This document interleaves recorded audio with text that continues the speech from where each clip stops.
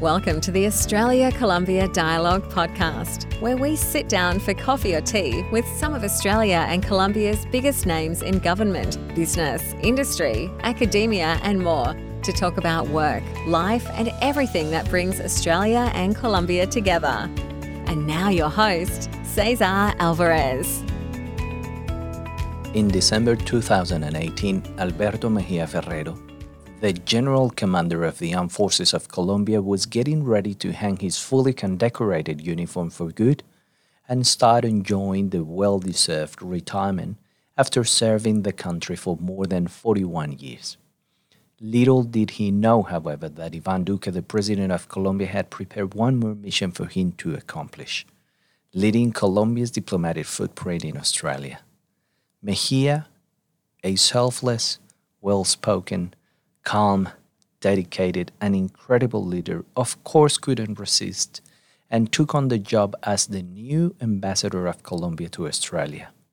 Mejia led the armed forces through one of the most important, if not the most important, moments in the country's recent history, the beginning of the implementation of the peace accords between the government and the FARC. In this episode, I had the privilege to sit down with the former general and now Ambassador of Colombia to Australia to talk about his life in the army, his transition into the diplomatic world, and of course the bilateral relationship. I hope you enjoy this episode. This is the first of a two-part series episodes where the first episode was recorded in Spanish, and for our English-speaking listeners, stay tuned for the second season of the show where we will have an episode in English.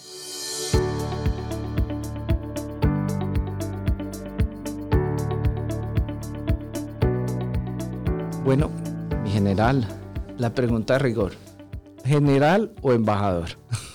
Después de tantos años en el ejército, una vida dedicada al servicio de Colombia y ahora en este rol de embajador, bueno, ¿la gente cómo le dice embajador? No, por supuesto que embajador. Digamos que he asumido este rol de representar a mi país y a su gobierno, de ser el vocero del presidente de la República en Australia y Nueva Zelanda, con mucha convicción, con mucha dedicación, de tal forma que para mí también ha sido como el reinicio de una vida diferente después de 41 años de carrera militar. Entonces me he sentido muy cómodo, pero por supuesto que ahora debajo de este vestido civil siempre estará el uniforme del Ejército de Colombia ahí arropando mi corazón. 41 años, ¿no? 41 años de una larga carrera militar que es muy dura, muy difícil. ¿Qué es lo más difícil de la carrera en general? Pues para mí, en cuanto a carrera en sí, digamos, pues esa estructura piramidal en la que se gradúa una base relativamente grande y la pirámide se va cerrando, de tal forma que a la punta de esa pirámide llega una persona. Entonces, digamos, eso tarda 40 años y por supuesto que es muy competitivo. Yo en Colombia vemos mucho la Vuelta a Francia por el ciclismo. Sí. Yo digo que es como una Vuelta a Francia en bicicleta. Uy. Pero hablando un poquito de esa carrera y el número tan pequeño de personas que puede llegar a tener el honor de servir como comandante general, es importante resaltar, por ejemplo, que su señor padre también fue comandante. Es uno de los, quizá la única familia que ha tenido el privilegio de servirle al país con dos comandantes generales de las fuerzas militares, ¿cierto? Sí, es una bonita historia. En todos estos comandos o instituciones, ministerios, etcétera, siempre hay algo que se llama la galería de comandantes, de directores, de ministros, de presidentes. Y esos cuadros, pues, significan un gran orgullo para los que están allí. Sí. Por supuesto que no quiero compararme con ser presidente, ni mucho menos, faltaba más. Pero la galería de comandantes del ejército parte de Antonio Baraya y Simón Bolívar. Uh-huh. Y ver uno de esos cuadros de todos esos primeros generales es una cosa realmente que le hace a uno sentir las fibras más íntimas de lo que es ser un soldado y ser un patriota. Y mi papá y yo somos los dos únicos, padre e hijo, comandantes del Ejército de Colombia, padre e hijo, comandantes de las Fuerzas Militares de Colombia. Él fue comandante cuando yo era capitán. Bueno, ¿y cómo es eso, manejar esa relación teniendo uno el papá de comandante superior? Siempre fue un gran reto, porque es difícil. Es difícil, digamos, desde el punto de vista personal. Normalmente tus logros se minimizan porque se relacionan directamente con el papá. Claro. Pero tampoco puedes ser tú malo, tampoco puedes ser mediocre porque también estás afectando la imagen del papá. Entonces siempre fue un reto. Yo en realidad para mí fue un poco una cruz de cemento que tenía que cargar, pero siempre traté de distinguirme para hacerlo sentir a él muy orgulloso, para que se sintiera realmente feliz. Y como siempre, digamos, no faltaba el que dijera que me regalaban todo. Entonces, por ejemplo, haber sacado el primer puesto en el curso de Ranger en los Estados Unidos entre 200 estudiantes americanos, 400 que iniciamos, el curso de combate más duro del mundo, y que me han graduado de honor distinguido y quedado como instructor allá, de alguna manera me hacía sentir súper feliz y súper especial, porque decía, bueno, aquí sí no van a poder decir que mi papá hizo algo por mí. Claro. Hablando de esa anécdota, me contaron por ahí que todo surge con la llegada precisamente de unos militares a Colombia. Y tú quedas como impactado de que dónde viene esta gente y cómo así que ellos tienen unas insignias aquí en el uniforme de Ranger. ¿Cómo es esto? ¿Cómo llegas hasta allá? Sí, pues yo llegué, mi primer traslado fue a un batallón de paracaidistas en Tolemaida. Se llamaba el batallón aerotransportado número 29 Rifles, con una mística muy especial, con un espíritu de cuerpo extraordinario.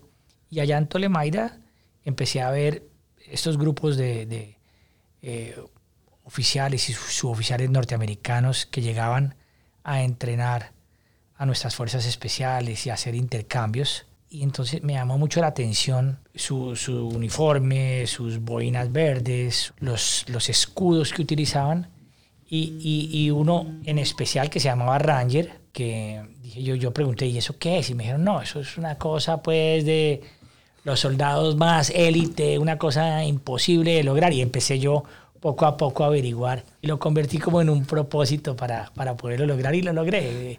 Fue algo muy bonito, una historia muy linda como de espíritu, como de motivación, y al mismo tiempo que me obligó a mí a estudiar para poder concursar, a dedicarme al inglés, a mi parte física, táctica, técnica, para poder desarrollar ese curso. Bueno, eso de la aprendida de inglés me dijeron también que fue con Walkman en mano y como aprovechando cada patrullaje por ahí. ¿Cómo fue eso? Sí, pues la verdad es que yo pensé que yo tenía como buenas bases, pero cuando presenté mi primer examen de inglés para ver cómo estaba, me fue mal. Entonces busqué un instructor. Nosotros tenemos en Colombia, en la Fuerza Militar, laboratorios de inglés. Busqué un instructor que era muy preparado en los Estados Unidos para enseñar inglés, un sargento mayor. En esa época era sargento segundo o cabo primero, más o menos, y él me ayudó. Y me entregué con dedicación a estudiar inglés y a aprender y a subir mi calificación hasta obtener el 85 que requería para poder ir al curso. Para poder ir primero a la Escuela de Lenguas en San Antonio, Texas. ¿Y cómo fue esa experiencia allá? No, fue una experiencia muy linda porque pues en esa época tú llegabas y los computadores o el sistema, el software te ponía inmediatamente en un grupo en el que ningún estudiante hablaba el mismo idioma. Entonces tú estabas con un japonés, uno de Turquía, uno de no sé dónde, y todos hablaban de idiomas diferentes. Y así estás tú por espacio de unos meses y bueno, ahí ya pude fortalecer el inglés para ir a enfrentarme a semejante problema que era hacer ese curso. Pero entiendo, claro, el principal obstáculo de entrada es la barrera del idioma. Pero una vez se empieza el curso, ese pasa a ser la última de las preocupaciones, ¿no? ¿Cómo fue esa llegada allá? No, es un curso muy duro, especialmente, digamos, tiene como unas etapas. Yo podría mencionar 4 cosas que lo hacen muy duro. Uno es que tú entras y sales a los 90 días, o sea, no hay salidas. Uh-huh. Número 2, los 10 primeros días son como el periodo de infierno. Ellos tienen que eliminar la mayor cantidad de gente. Entonces, digamos que disfrutan eliminar. Y la forma de eliminar es a través de estar tú haciendo ejercicio desde las 3 de la mañana durante todo el día, dormir muy poco, comer lo mínimo y después de eso te llevan a realizar conducción de pequeñas unidades en diferentes ambientes que son muy duros para el cuerpo. O sea, primero en bosque, luego montaña, luego en el desierto y luego en los pantanos de Florida, dependiendo de la estación en la que estés. Puede haber mucho frío, nieve, hielo, uh-huh, o puede haber también mucho calor. Terrible. Definitivamente uno piensa, yo siempre pienso mucho en los sacrificios y toda la carrera y todo el esfuerzo que hacen las personas como tú que deciden por vocación servirle al país a través de unirse a las fuerzas militares. Y uno quedará, digamos, como civil en la oscuridad total porque uno jamás podrá ni dimensionar el sacrificio, el esfuerzo. Solo ustedes los que lo han vivido en carne propia, ¿no? Total. Y realmente cuando uno se pone a ver las historias de vida de nuestros hombres y mujeres son extraordinarias. Es decir, lo que han sufrido nuestros soldados profesionales que duran 20 años en el monte. 20 años. Oficiales, suboficiales, soldados amputados, sin ojos, sin brazos, sin piernas. Entonces, digamos, el nivel de sacrificio es inmenso. Familias, por supuesto, que han perdido a sus padres, a sus hermanos, a sus hijos. Por ejemplo, durante el conflicto, el incremento, por ejemplo, en la destrucción de los matrimonios, uh-huh, por la lejanía, sí, de los esposos. Entonces, el costo del conflicto desde el punto de vista humano para nuestra gente realmente ha sido inmenso. Y el nivel de sacrificio de nuestros soldados, por supuesto, es realmente algo que el pueblo colombiano aún tiene que entender más porque es un sacrificio realmente profundo, es un costo para sus vidas, para sus familias muy alto. Y por ello los llamamos héroes de la patria, ¿no? Héroes de Colombia, y hay gente que a veces se burla de eso, pero pues realmente no alcanzan a tener la comprensión de por ejemplo, un soldado profesional solamente cargando esa mochila por la selva 20 años, en esas condiciones, en esas enfermedades tropicales, sin bañarse, comiendo mal, en combate, con mosquitos, con leishmaniasis. Realmente son unos seres humanos gigantes, extraordinarios.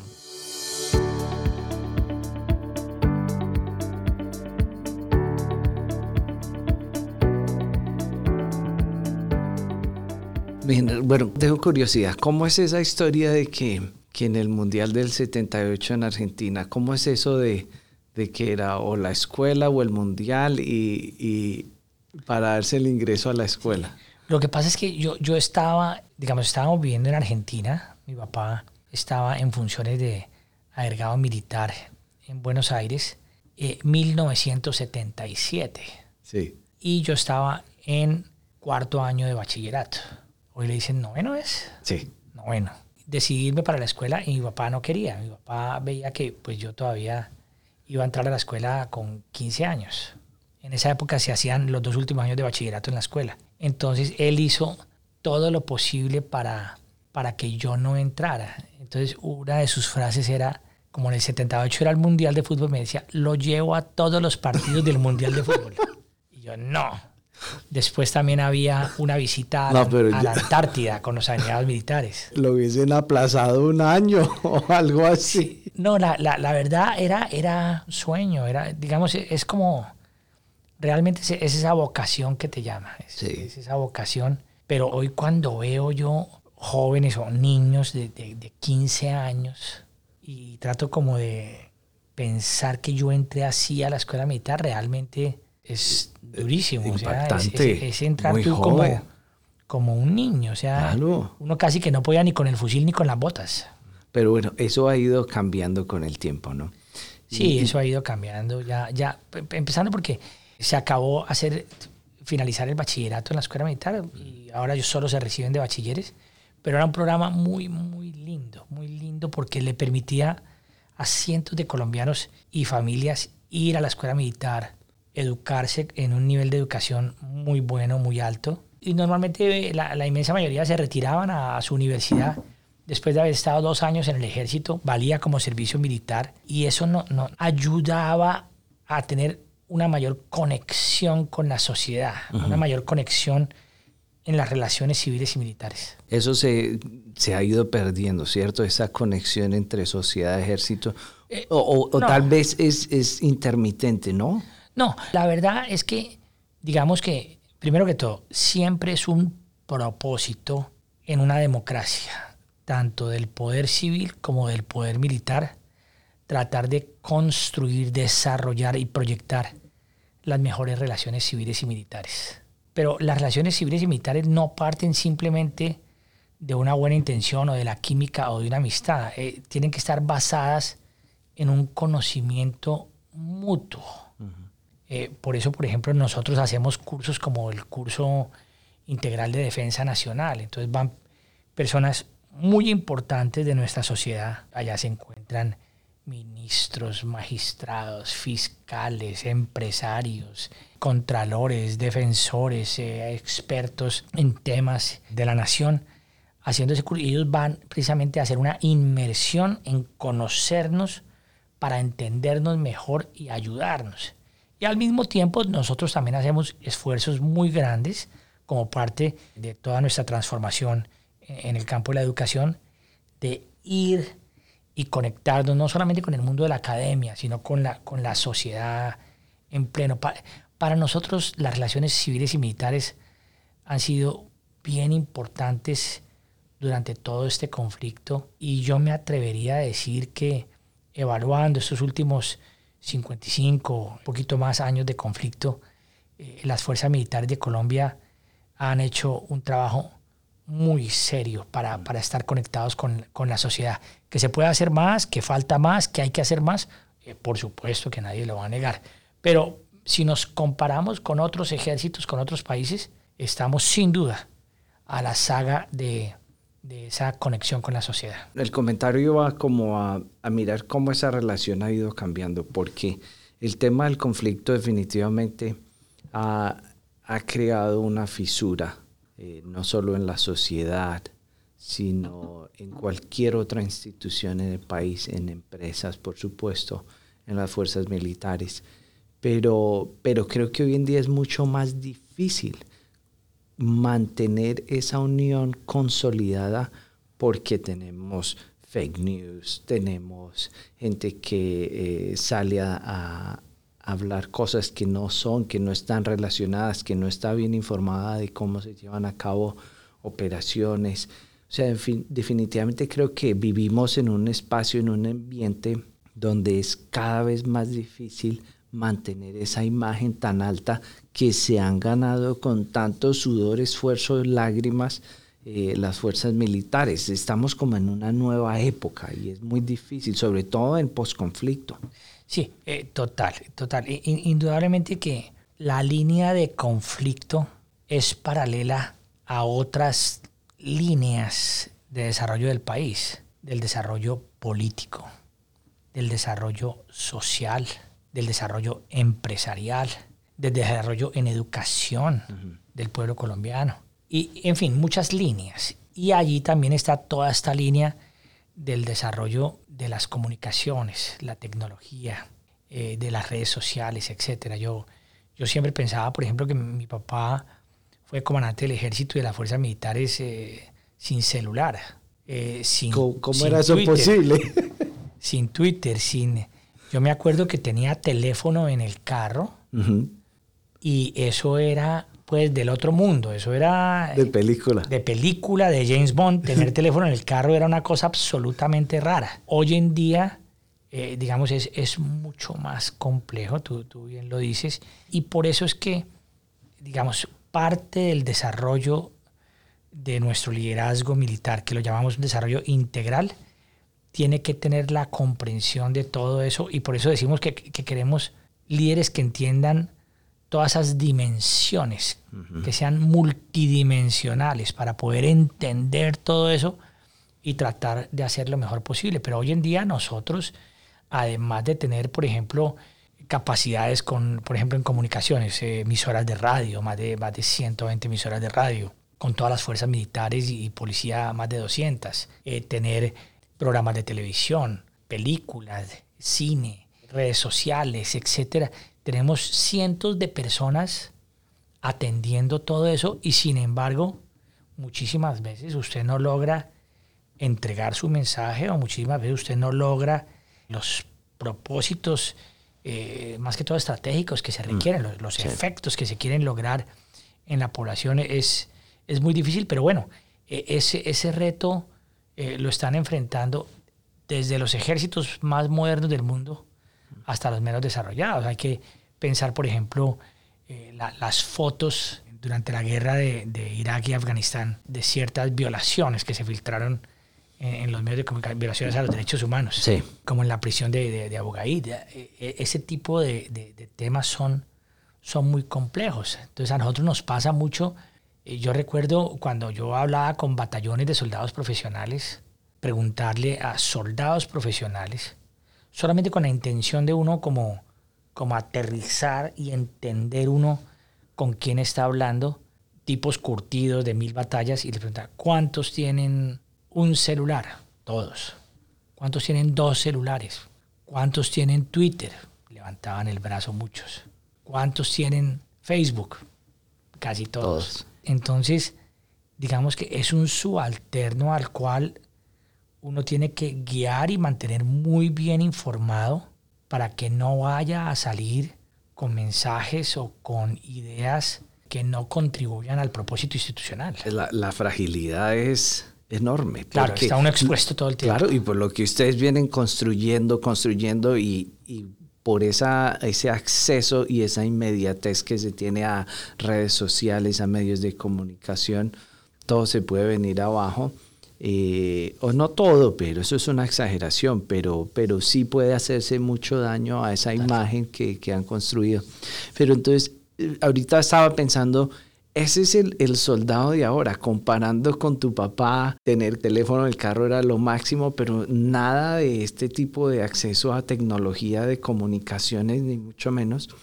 Pero ¿cómo ves tú el soldado del futuro? Porque el futuro es ya, pero estamos pensando ahora 20, 30 años, con esa experiencia que tú acumulaste en las fuerzas militares, la oportunidad ahora de estar de diplomático, has vivido, has estudiado en los Estados Unidos, te has formado, pero creo que en este momento y después, por supuesto, esta pandemia, creo que es un tiempo para mirar con mayor perspectiva, con mayor calma, toda esa trayectoria y pensar, digamos, en la modernización, en la profesionalización de los soldados y hacia dónde van las fuerzas militares, en particular las nuestras, las colombianas. ¿Cómo ves eso de aquí a unos 20, 30 años? Bueno, yo tuve la fortuna de ser un privilegiado, de trabajar en la construcción del plan de transformación nuestro desde el 2012. Yo tuve la misión para el comandante del ejército de ser el arquitecto de ese plan, que es un plan que está en permanente evolución, es decir, no está tallado en piedra, sino que va cambiando, así como van evolucionando las tecnologías, así como van evolucionando los softwares, etcétera, así se va actualizando. Dentro de ese plan de transformación, digamos que es muy común que muchos ejércitos o fuerzas militares del mundo lo hagan. Hay diferentes motivos para realizarlo. Algunos países lo hacen porque van a recibir unas inyecciones grandes de recursos. Algunos lo hacen porque sus amenazas están mutando y están superándolos. Entonces, obligados por la situación. Otros lo hacen simplemente para estar de moda, entre comillas, porque es transformar y decir que está uno en transformación es la moda. Y en el caso nuestro, nosotros lo hicimos producto de la comprensión del desarrollo del conflicto. Es decir, en la medida que nosotros vimos que derrotamos a las FARC estratégicamente y que recuperamos a un país del abismo, de la posible pérdida de su democracia, entendimos que era un momento bien importante para hacer esa transformación, que no depende de personas, sino que es algo institucional. Esa transformación nuestra es diferente a la de cualquier otro país, otras fuerzas militares, y tiene unas intenciones y unos propósitos muy grandes, primero que todo, de ser realista, aterrizada, porque tú no puedes hacer una transformación pensando en unos recursos ilusos y pensando que vas a poder parecerte al ejército de Estados Unidos o de Alemania o de Francia o de Inglaterra. No, tiene que ser muy aterrizada. Entonces los recursos allí son muy importantes. Y precisamente por eso nosotros decidimos transformar en temas que podíamos controlar e influir y producir un verdadero efecto. Temas como, por ejemplo, toda la estructura organizacional. Temas como, por ejemplo, todo el sistema de educación y entrenamiento. Temas como todo el sistema logístico. Temas como el sistema de reclutamiento nuestro, que aún sigue siendo precario. Temas tan importantes, tan trascendentales como tener toda una estructura de manejo del talento humano de talla mundial, por ejemplo, como la tenemos hoy. Hoy en día tenemos un comando de personal que realmente es un ejemplo en Latinoamérica y en el mundo. Entonces, digamos que esta transformación no fue una transformación de adquirir tanques y de adquirir los últimos aviones de combate ni nada de esas cosas, sino fue una transformación más de lo que yo llamo lo fundamental, de lo estructural. Y por ello, allí quiero hacer un especial énfasis en la inversión que hemos tenido haciendo en educación. Que incluso hay gente que desconoce y al desconocer pues critica. Entonces dice que usted quiere ser más educado y quiere tener una fuerza militares o un ejército más preparado para ser más civil y menos guerrero. Sí. No. Hay que entender que usted quiere ser más educado y más preparado para tener un ejército y una fuerza más integral, que entienda más al país, que esté más comprometido con la visión de futuro de Colombia, que entienda más al campesino, al líder político, al líder regional, al líder local, porque solamente a través de un ejército y de unas fuerzas más educadas podemos servirle mejor al pueblo colombiano. Definitivamente, el reto de la educación y todas esas reformas estructurales es gigantesco y me imagino que no fue nada fácil. Son procesos que nunca terminan, ¿no? Están en constante evolución, pero creo que enviar esa ola de shock para empezar a reestructurar temas fue muy complicado. A nosotros nos han vendido mucho y es algo que no solamente pasa en Colombia, sino que es en todo el mundo. En todo el mundo siempre hay artículos de eso en Rusia, en Estados Unidos, en China, en todos lados. Nos han vendido esa fricción entre ser tropero y ser académico. Sí. Es una visión como excluyente. O usted es una cosa o es la otra. No puede ser ambas. No puede ser ambas. Y en un ejército, ser tropero es lo fundamental porque es ser un líder de combate. Y ser académico podría ser mal visto por algunos porque significa que usted se dedica a cosas que pueden ser inocuas para ser un verdadero guerrero. Esa visión es realmente retrógrada. Sí. El ideal, yo siempre lo escribía, es tener que un hombre sea comparable, perdón la comparación que voy a hacer, pero con la más perfecta bicicleta todoterreno, que pueda subir montañas, estar en el barro, estar en el pavimento, estar en la ciudad, estar en los jardines, estar en todo tipo de situaciones y que pueda hacerlo bien, porque el pueblo colombiano espera que todo lo que hagamos lo hagamos bien.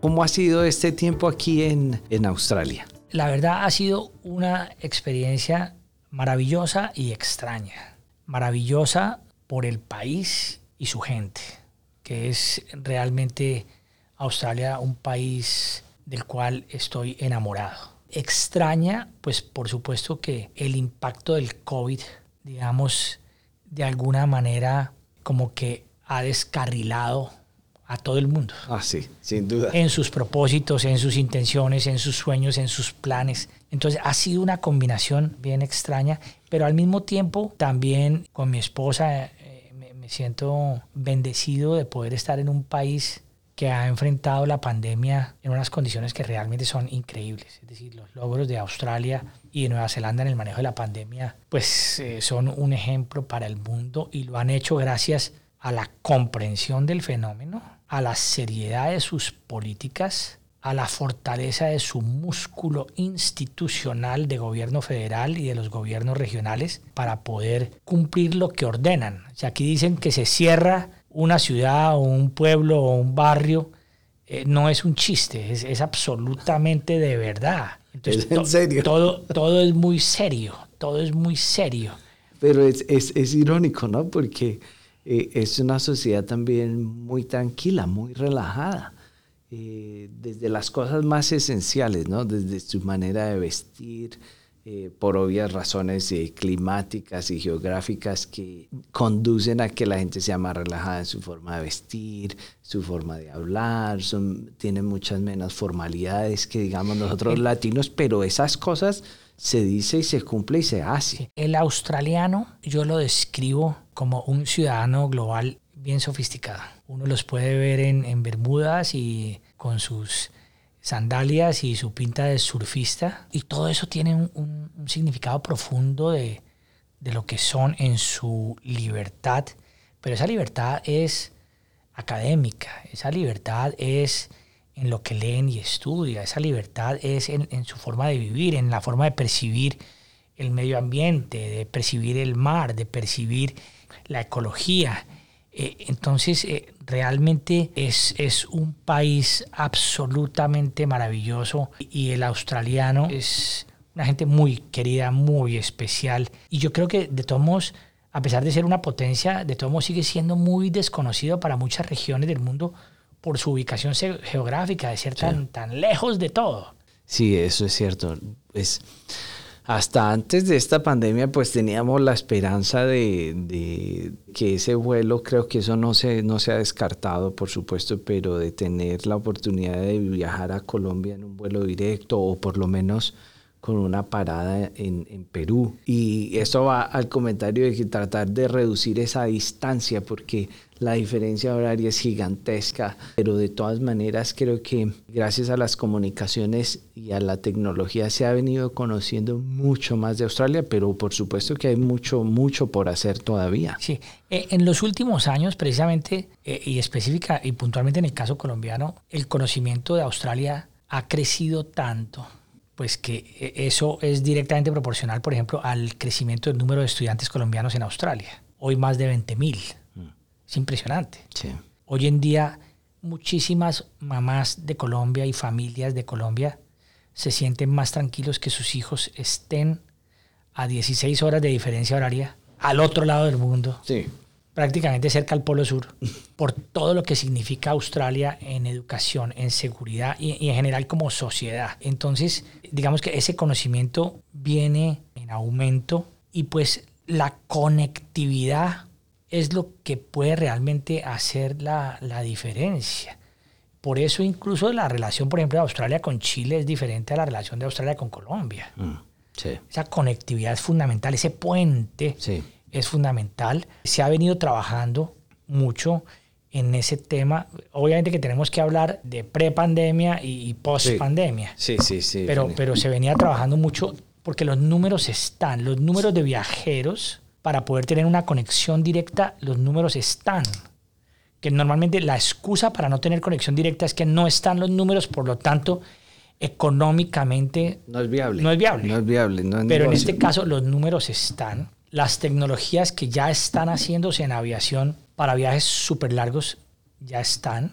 Ya se han desarrollado vuelos Sydney, Nueva York, Sydney, Londres, que son vuelos de 20 y pico horas. Entonces, digamos que cada vez hay más tecnologías que permiten hacer eso. Y yo sí creo que en poco tiempo vamos a ver esa conectividad. Inicialmente, de pronto, no directo Sydney-Bogotá, pero sí Sydney-Lima-Bogotá Sí. y viceversa, porque nos afecta mucho la altura de Bogotá. La altura de Bogotá. Que yo no sabía eso, es uno de los factores determinantes Claro, desde el tema de vista de aviación, ¿no? Claro, la altura de Bogotá hace que para poder salir con más pasajeros, el avión tiene que salir con menos combustible.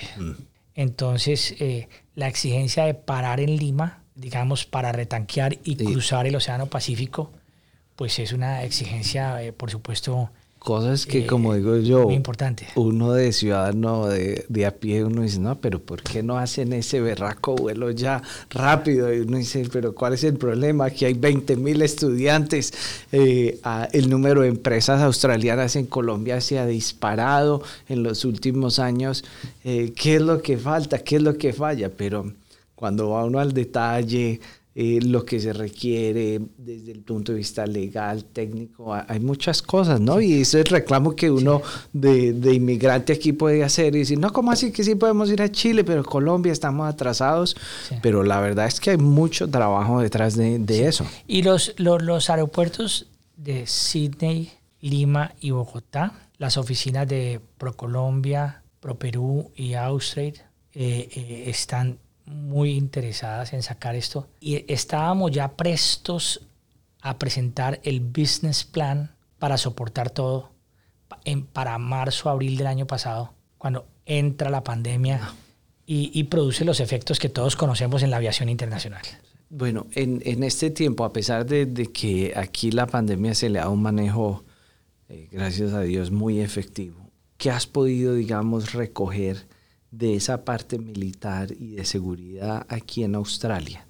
Estar aquí, por supuesto, es un privilegio porque así como en Colombia se desconoce todavía mucho de Australia, aquí para los colombianos y en Colombia también se desconoce mucho el ambiente de seguridad y estrategia que está sucediendo y que toma lugar aquí en esta región. ¿Cómo te ha servido esos últimos meses para empaparte de la situación que enfrenta Australia? Bueno, yo he participado en cuanto foro, conferencia o videoconferencia hay de todos estos temas de seguridad. Canberra es la ciudad perfecta para poder estar uno de esos foros, si bien con el Instituto de Relaciones Internacionales de Australia o con diferentes universidades como la Universidad Nacional de Australia, la Universidad Charles Sturt, en fin, tanques de pensamientos como Lowy, en fin. He estado muy atento a entender esa visión geoestratégica que en Australia es muy centrada en lo que se denomina el Indo-Pacífico. Ese concepto del Indo-Pacífico hay que entenderlo y hay que respetarlo. Nosotros como colombianos, latinoamericanos decimos, pero ¿cómo así que en el concepto del Indo-Pacífico no estamos nosotros y también nos une el Océano Pacífico? Sí. Pero en la medida que uno pone a Australia como en la mitad de un dibujo y empieza a elaborar unos círculos concéntricos alrededor de Australia, y esos círculos concéntricos tocan inicialmente a Nueva Zelanda, Indonesia, islas del Pacífico, y luego se expande un poquito más y ya cubre el sudeste asiático, y luego se expande un poquito más y ya toca India, China, Filipinas, etcétera, el mar del sur de China, sí, etcétera. Empieza uno a entender también los fenómenos que ahí suceden desde el punto de vista de movimiento del comercio mundial, desde el punto de vista de población, desde el punto de vista de economías, desde el punto de vista de OCDE, de ASEAN, en fin, de todas las organizaciones internacionales más importantes, del desarrollo que ha tenido toda esta región en las últimas décadas, pues uno realmente se da cuenta que para Australia es vital en tener un concepto estratégico muy claro, sí, de sus debilidades, oportunidades, fortalezas y amenazas con relación al Indo-Pacífico, y uno tiene que entender que esa pues es la prioridad en su visión, lo que no significa que no haya espacio para promover muchos otros temas. Por ejemplo, Australia y Colombia, menciono también a Nueva Zelanda, menciono en esta región Japón y Corea del Sur para entender la clase de países. Acabo de mencionar 4 países extraordinarios. Por ejemplo, son con Colombia socios globales de la OTAN. Sí. Entonces, por ejemplo, allí hay unas oportunidades muy grandes de relacionamiento, de intercambio, de conocimiento. Yo he venido proponiendo la posibilidad de crear una agregaduría naval aquí en nuestra embajada, precisamente porque veo que tenemos mucho que intercambiar y que tenemos mucho que aprender. Obviamente que COVID impacta todos estos planes, porque lo que antes podía ser prioridad media o prioridad alta, con COVID ha pasado a ser prioridad más baja. Entonces ha sido difícil, pero yo veo en todo lo que he leído, en los libros sobre el Indo-Pacífico, en las conferencias que he podido asistir, yo veo que Australia es un país que es realista, que es pragmático, que está haciendo importantes inversiones para fortalecer su capacidad de defensa, y aparte de eso, que es un país muy confiable para sus alianzas estratégicas. Un país experimentado, no solamente ha participado en todas las guerras, en apoyo no solo a Gran Bretaña, sino también en apoyo a OTAN y en apoyo a los Estados Unidos, sino que es un país que entiende las complejidades de todas esas agendas y al mismo tiempo con gran autoridad moral desde el punto de vista no solamente económico, social, sino también en general de derechos humanos, sí, de respeto por las libertades, sí, de respeto por las nuevas agendas, por ejemplo, en lo que tiene que ver con el cambio climático, etcétera. Es un país muy serio, muy respetable. En este tema de la pospandemia se ha hablado mucho del rol de la minería para jugar un papel súper importante en la recuperación económica. Australia y Colombia, por supuesto, son países mineros y eso los une mucho. ¿Cómo se ve ese sector? ¿Cómo están las relaciones comerciales? Sabemos que la minería ha liderado la llegada de empresas australianas a Colombia, pero ¿cómo se ve ese sector, digamos, en el futuro de las relaciones? En los últimos 3 años han llegado a Colombia más y más empresas australianas. La última cifra oficial que teníamos eran 88 nuevas empresas, muchas de minería y servicios para la minería. Indudablemente que Australia es un país minero por excelencia, y Australia no solamente es un país minero, sino que todo lo que va alrededor de esa minería, es decir, los servicios para la minería, su manejo ambiental, sus temas de responsabilidad social, sus centros de excelencia para investigar todos los temas de minería, lo hacen, digamos, un país de talla mundial desde el punto de vista de minería. Colombia, post-acuerdos, post-conflicto, entre comillas, es un país que lo podemos nosotros considerar minero, pero si tú lo comparas con Australia, estamos lejos de tener ese nivel o esa capacidad.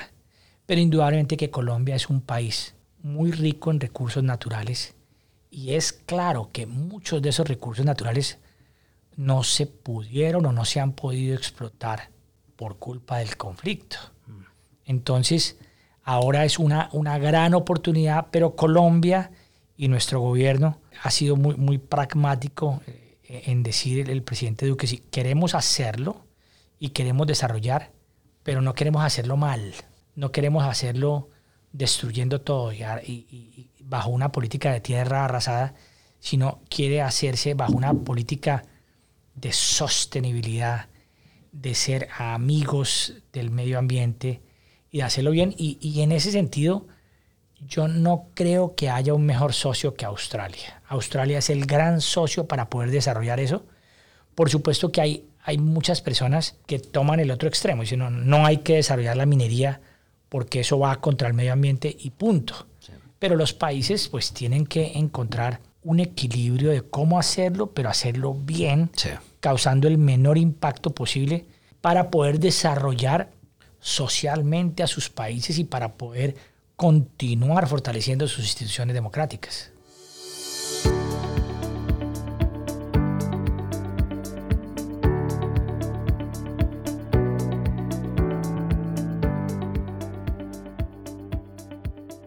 ¿Cómo va el tema de la negociación del Tratado de Libre Comercio dentro del marco de la Alianza Pacífico?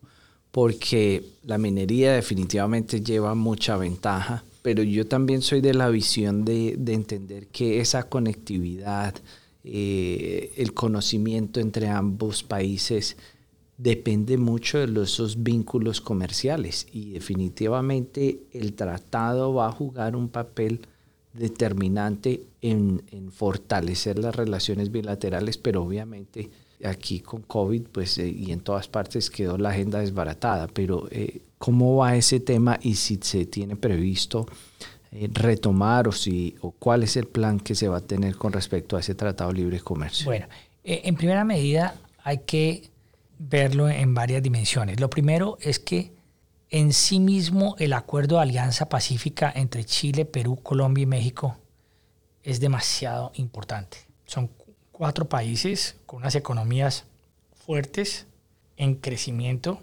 y de esos 4 países, pues de pronto el país menos desarrollado en su visión hacia el Pacífico ha sido Colombia, precisamente por su conflicto. Pero el presidente Duque y su gobierno y los gobiernos anteriores, todos, digamos, han tenido una visión de cambiar ese escenario y de realmente fortalecer el desarrollo de Colombia y la visión de Colombia hacia el Océano Pacífico. La alianza ha buscado a este lado del océano unos socios bien importantes para que se vuelvan como estados que son parte también de esa alianza, estados asociados se llama, y entre ellos ni más ni menos que están Australia, Nueva Zelanda y Singapur. El otro cuarto es Canadá. Entonces se escogen 4 superpaíses para que se integren con estos 4 del otro lado y allí se pueda estos mercados realmente proyectar hacia el futuro. El comercio de Colombia hacia el Pacífico es absolutamente fundamental, y los avances, por ejemplo, comerciales en nuestra relación con Corea del Sur, Japón, China, por mencionar algunos de toda esta región del Pacífico, son realmente extraordinarios el avance de nuestro comercio hacia esas regiones. Pero hacia esta parte del Pacífico Sur, aún estamos en el proceso de construir precisamente esa ventana de intercambio que es ese acuerdo. El acuerdo iba muy bien, se frenó un poco por 2 razones. 1, por supuesto, la pandemia, y 2, el cambio de gobierno en México generó algunas revisiones dentro de la visión que ellos tenían, pero ya todos esos temas se han venido superando. Y Colombia recibió a finales del año pasado, en noviembre, la presidencia pro tempore de Alianza Pacífico, de tal forma que Colombia es el más interesado en promover esto. ¿Por qué? Porque si bien es cierto, esa sombrilla Alianza Pacífico nos va a permitir este intercambio, esa ventana de intercambio con Australia y Nueva Zelanda y Singapur en esta región, al mismo tiempo, pues los otros países ya tienen otros tratados de libre comercio, Sí. otros acuerdos De manera bilateral. Sí. que ya están en funcionamiento. Sí. Alianza Pacífico solamente les va a permitir agrandar la ventana que ya tienen. Sí. Colombia no tiene ventana, es una pared. Entonces toca el intercambio es por encima del muro, por encima de la pared, cuando es más fácil por la ventana.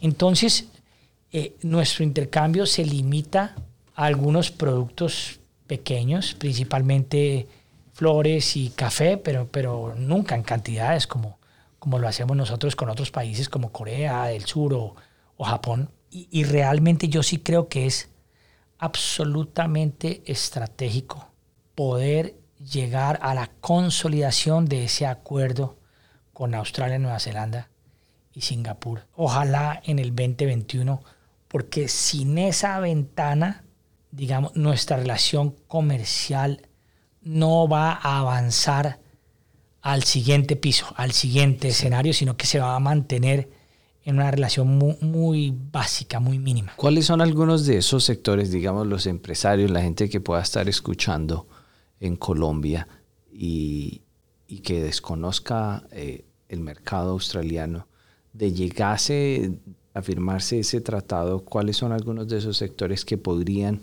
surgir como potenciales apalancadores de crecimiento económico y de intercambio comercial? No, hay muchísimas áreas. Y áreas que hoy en día incluso son nuevas. Por mencionar, por ejemplo, el tema de cannabis medicinal.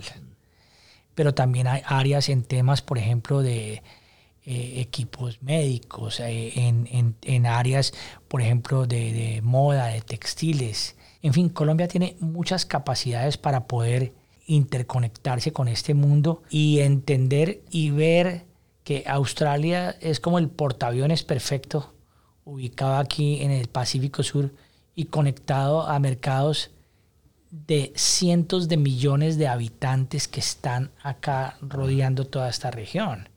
Entonces, eso de por sí es muy importante.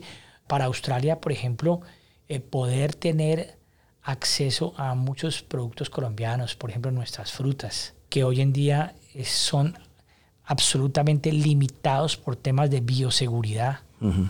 Es un tema que podría realmente ayudar mucho a los consumidores en Australia. Yo creo que se volverían locos de conocer la cantidad de frutas que hay en Colombia, la calidad de las frutas colombianas, por poner un ejemplo, y pues eso nos ayudaría mucho. Yo creo que esto se va a dar, César, pero lo que yo esperaría es que pueda hacerse lo más rápido posible, porque no podemos perder esa oportunidad. Hay dos temas que me gustaría tocar antes de terminar. El tema del liderazgo. Estamos en un mundo donde es evidente que el liderazgo es un tema supremamente importante para salir de la pandemia, para sobrepasar, digamos, las complicaciones y transiciones políticas, la manera de ver, para unir países que están supremamente divididos.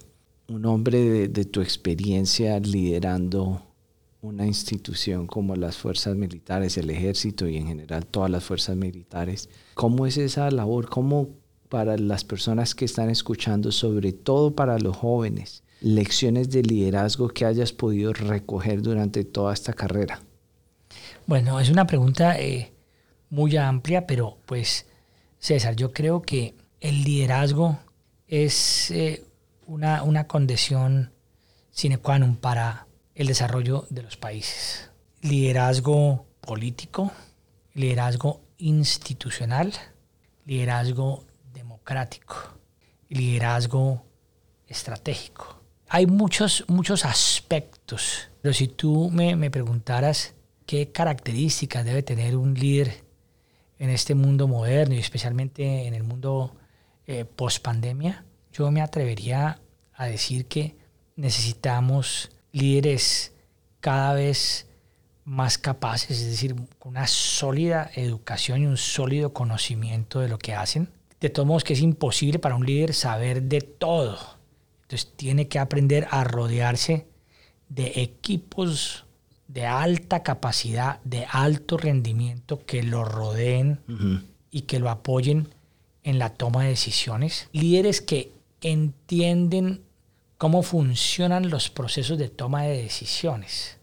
Es decir, que realmente tienen la capacidad de estudiar un problema, estudiar sus variables, estudiar los diferentes cursos de acción, poder balancear las ventajas y desventajas de cada curso de acción, poder entender las recomendaciones que le emiten esos equipos y que están en la capacidad de tomar unas decisiones que no solamente implica tomarlas con un nivel de riesgo, sino que implica también hacerles un proceso de seguimiento y control. Ya el control se ha convertido en una ciencia y usted tiene que entender bien eso, porque no se trata solamente de dar órdenes. Ojalá usted dé la menor cantidad de órdenes y controle más. Eso es bien importante. Lo otro es que tenemos que tener líderes que unan a los pueblos, que unan a las sociedades, que rompan los procesos de polarización. Es decir, esta pandemia nos demostró que la política de sálvese quien pueda es una política retrógrada y que la historia va a juzgar que le hizo mucho daño a la humanidad durante la pandemia. Unirse no quiere decir que todos deben terminar arropados con la misma cobija y pensando igual, pero unirse sí quiere decir que todos deben tener unos puentes y que deben tener unos focos comunes. Por ejemplo, ¿quién no quiere en Colombia que se desarrollen todas las comunidades que por más de 5 décadas estuvieron sumidas en la violencia? Eso lo quieren todos. Bueno, en eso debemos unirnos para apoyar a esos campesinos, para apoyar a esas comunidades. Por ejemplo, ¿quién no entiende que el mayor problema estratégico de Colombia, por encima de cualquiera, es el narcotráfico? Bueno, en eso todos los colombianos de bien tenemos que tener una agenda común. Me parece fundamental. Y por último, me parece que estos líderes tienen que desarrollar unas condiciones personales muy específicas. Ese liderazgo requiere transparencia, ese liderazgo requiere ecuanimidad, ese liderazgo exige poder usted ser fiel y leal a la Constitución de su país, y ese liderazgo para mí exige algo trascendental, y es ser muy respetuoso de los derechos de las personas, de los derechos humanos, de los derechos inalienables de los individuos. Entonces, digamos, ese liderazgo se debe ejercer en un contexto que vela por el bien común. Usted no puede ser un líder al estilo Atila, ¿no? Un líder que sí manda y dirige y es un valiente en lo que hace, pero al mismo tiempo usted arrasa con los pueblos y con las personas. Definitivamente tu papá, me imagino, tuvo una influencia muy grande en tu vida, pero ¿quién fue esa otra persona que admiraste? Alguien que siempre marcó, digamos, una estrella de norte para seguir el ejemplo. Bueno, yo en realidad, digamos que mi papá sin duda fue mi estrella polar, mi todo. Lo perdí muy temprano porque murió de 77 años y realmente sí que era un consejero importante para mí, que me forzaba a la lectura, que me forzaba a entender las situaciones, que discutía conmigo todos los temas del país, y su falta pues es inmensa. Pero después de eso, pues digamos que cuando pierdo a mi papá, quedo con mi suegro, también es general retirado, el general Manuel San Miguel Buenaventura, un hombre muy inteligente, muy preparado dentro de nuestro ejército, que digamos que él de alguna manera cubre un poco ese espacio, y por su capacidad y por su sapiencia pues ha sido una guía en ese sentido. Pero yo he buscado y lo he convertido en una pasión, leer biografías y libros de historia de los principales líderes militares. Yo me he leído todos los libros de estos líderes famosos, no solamente los antiguos como Napoleón, Bolívar, ese tipo de héroes, pero hoy en día de todos estos generales que inspiran mucho, especialmente una gran influencia, lo tengo que confesar, de líderes norteamericanos como Powell, Schwarzkopf, McChrystal, Petraeus, Dempsey, en fin, todos estos libros han sido Mattis. Ahorita estoy precisamente leyendo 2 de esas biografías, una que se llama Call Sign Chaos, del general Mattis, y estoy leyendo uno de los libros del general Dempsey. Todos esos libros al final son un gran ejemplo de liderazgo, y algo que me llama muchísimo la atención y que lo viví en mis cursos en Estados Unidos es la importancia trascendental que tiene el estudio de la historia en todo esto, porque solamente para usted poder tener una mejor visión como líder, es como un poquito como ir al oftalmólogo. Usted tiene que tener muchos lentes que pueda combinar, y uno de esos lentes, el principal para mí es el lente histórico. Es como el lente base al cual usted le agrega otros lentes de contexto.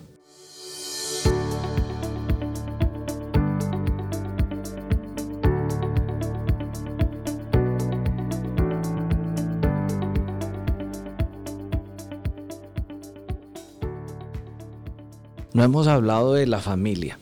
No hemos hablado de la familia y eso hay que tocarlo porque ahora que mencionas a tu suegro, la influencia de él y por supuesto de tu padre, ¿cómo fue eso de ir a pedir la mano? O sea, por donde yo veo, tú estás papá en el ejército, suegro en el ejército. ¿Cómo fue esa época de conquista que me imagino eso era muy duro?